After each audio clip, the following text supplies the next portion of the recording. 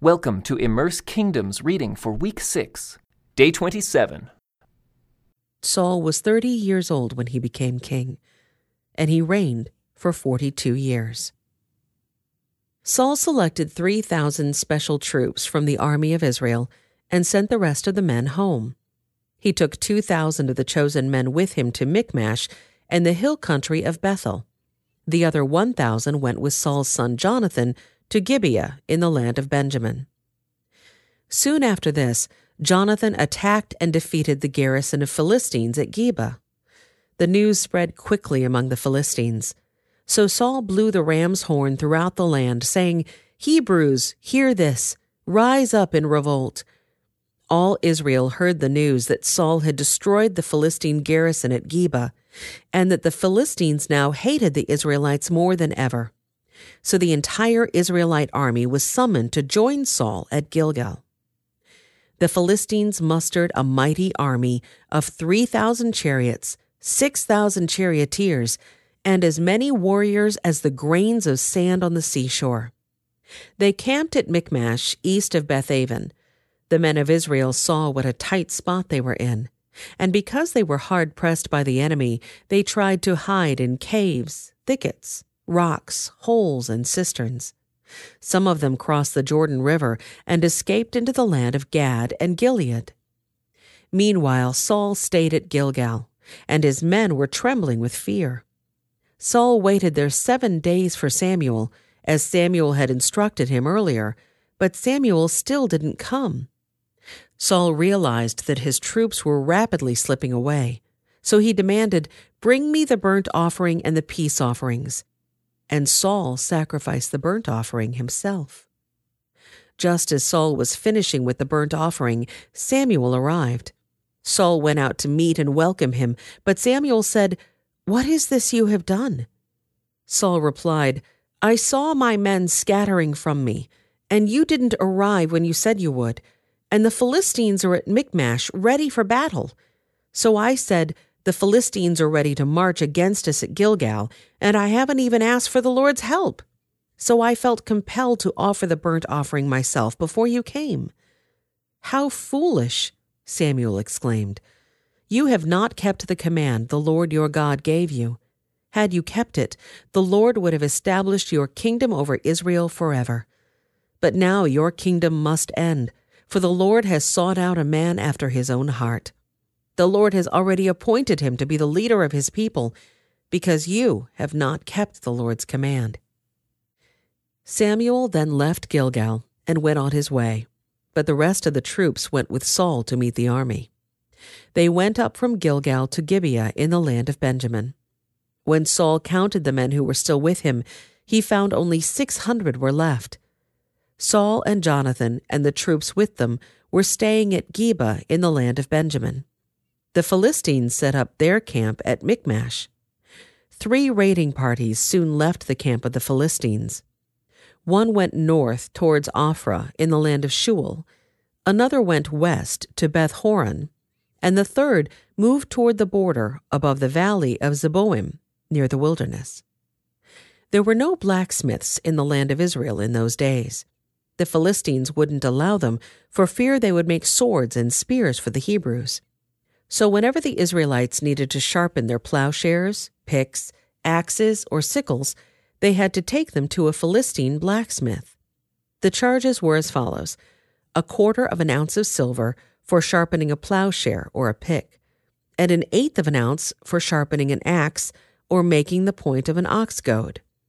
So on the day of the battle, none of the people of Israel had a sword or spear, except for Saul and Jonathan. The pass at Michmash had meanwhile been secured by a contingent of the Philistine army.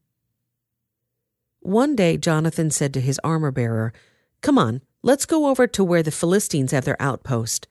But Jonathan did not tell his father what he was doing. Meanwhile, Saul and his 600 men were camped on the outskirts of Gibeah, around the pomegranate tree at Migron. Among Saul's men was Ahijah the priest, who was wearing the ephod, the priestly vest. Ahijah was the son of Ichabod's brother Ahitub, son of Phinehas, son of Eli, the priest of the Lord who had served at Shiloh. No one realized that Jonathan had left the Israelite camp. To reach the Philistine outpost, Jonathan had to go down between two rocky cliffs that were called Bozez and Sina. The cliff on the north was in front of Michmash, and the one on the south was in front of Geba. "Let's go across to the outpost of those pagans," Jonathan said to his armor-bearer. "Perhaps the Lord will help us, for nothing can hinder the Lord. He can win a battle whether he has many warriors or only a few." "Do what you think is best," the armor-bearer replied. "I'm with you completely, whatever you decide." "All right then," Jonathan told him. "We will cross over and let them see us. If they say to us, 'Stay where you are or we'll kill you,' then we will stop and not go up to them. But if they say, 'Come on up and fight,' then we will go up. That will be the Lord's sign that he will help us defeat them." When the Philistines saw them coming, they shouted, "Look, the Hebrews are crawling out of their holes." Then the men from the outpost shouted to Jonathan, "Come on up here, and we'll teach you a lesson." "Come on, climb right behind me," Jonathan said to his armor-bearer, "for the Lord will help us defeat them." So they climbed up using both hands and feet, and the Philistines fell before Jonathan, and his armor-bearer killed those who came behind them. They killed some 20 men in all, and their bodies were scattered over about half an acre. Suddenly, panic broke out in the Philistine army, both in the camp and in the field, including even the outposts and raiding parties. And just then an earthquake struck, and everyone was terrified. Saul's lookouts in Gibeah of Benjamin saw a strange sight. The vast army of Philistines began to melt away in every direction. "Call the roll and find out who's missing," Saul ordered. And when they checked, they found that Jonathan and his armor-bearer were gone. Then Saul shouted to Ahijah, "Bring the ephod here." For at that time Ahijah was wearing the ephod in front of the Israelites. But while Saul was talking to the priest, the confusion in the Philistine camp grew louder and louder. So Saul said to the priest, "Never mind, let's get going." Then Saul and all his men rushed out to the battle and found the Philistines killing each other. There was terrible confusion everywhere. Even the Hebrews who had previously gone over to the Philistine army revolted and joined in with Saul, Jonathan, and the rest of the Israelites. Likewise, the men of Israel who were hiding in the hill country of Ephraim joined the chase when they saw the Philistines running away. So the Lord saved Israel that day, and the battle continued to rage even beyond Beth-aven. Now the men of Israel were pressed to exhaustion that day, because Saul had placed them under an oath, saying, "Let a curse fall on anyone who eats before evening, before I have full revenge on my enemies." So no one ate anything all day, even though they had all found honeycomb on the ground in the forest. They didn't dare touch the honey, because they all feared the oath they had taken. But Jonathan had not heard his father's command, and he dipped the end of his stick into a piece of honeycomb and ate the honey. After he had eaten it, he felt refreshed. But one of the men saw him and said, "Your father made the army take a strict oath that anyone who eats food today will be cursed. That is why everyone is weary and faint." "My father has made trouble for us all," Jonathan exclaimed. "A command like that only hurts us. See how refreshed I am now that I have eaten this little bit of honey? If the men had been allowed to eat freely from the food they found among our enemies, think how many more Philistines we could have killed." They chased and killed the Philistines all day from Michmash to Aijalon, growing more and more faint. That evening they rushed for the battle plunder and butchered the sheep, goats, cattle, and calves, but they ate them without draining the blood. Someone reported to Saul, "Look, the men are sinning against the Lord by eating meat that still has blood in it." "That is very wrong," Saul said. "Find a large stone and roll it over here. Then go out among the troops and tell them, 'Bring the cattle, sheep, and goats here to me. Kill them here and drain the blood before you eat them. Do not sin against the Lord by eating meat with the blood still in it.'" So that night, All the troops brought their animals and slaughtered them there. Then Saul built an altar to the Lord. It was the first of the altars he built to the Lord. Then Saul said, "Let's chase the Philistines all night and plunder them until sunrise. Let's destroy every last one of them." His men replied, "We'll do whatever you think is best." But the priest said, "Let's ask God first." So Saul asked God, "Should we go after the Philistines? Will you help us defeat them?" But God made no reply that day. Then Saul said to the leaders, "Something's wrong. I want all my army commanders to come here. We must find out what sin was committed today. I vow by the name of the Lord who rescued Israel that the sinner will surely die, even if it is my own son Jonathan." But no one would tell him what the trouble was. Then Saul said, "Jonathan and I will stand over here, and all of you stand over there." And the people responded to Saul, "Whatever you think is best." Then Saul prayed, "O Lord, God of Israel, please show us who is guilty and who is innocent."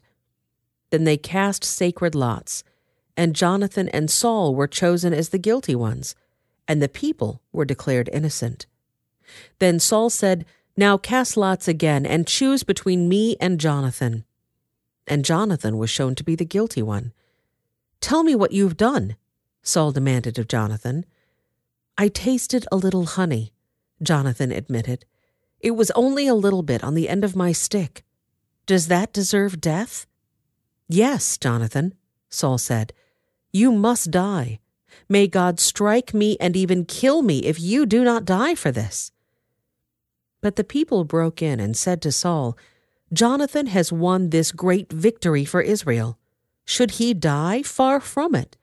As surely as the Lord lives, not one hair on his head will be touched, for God helped him do a great deed today." So the people rescued Jonathan, and he was not put to death. Then Saul called back the army from chasing the Philistines, and the Philistines returned home.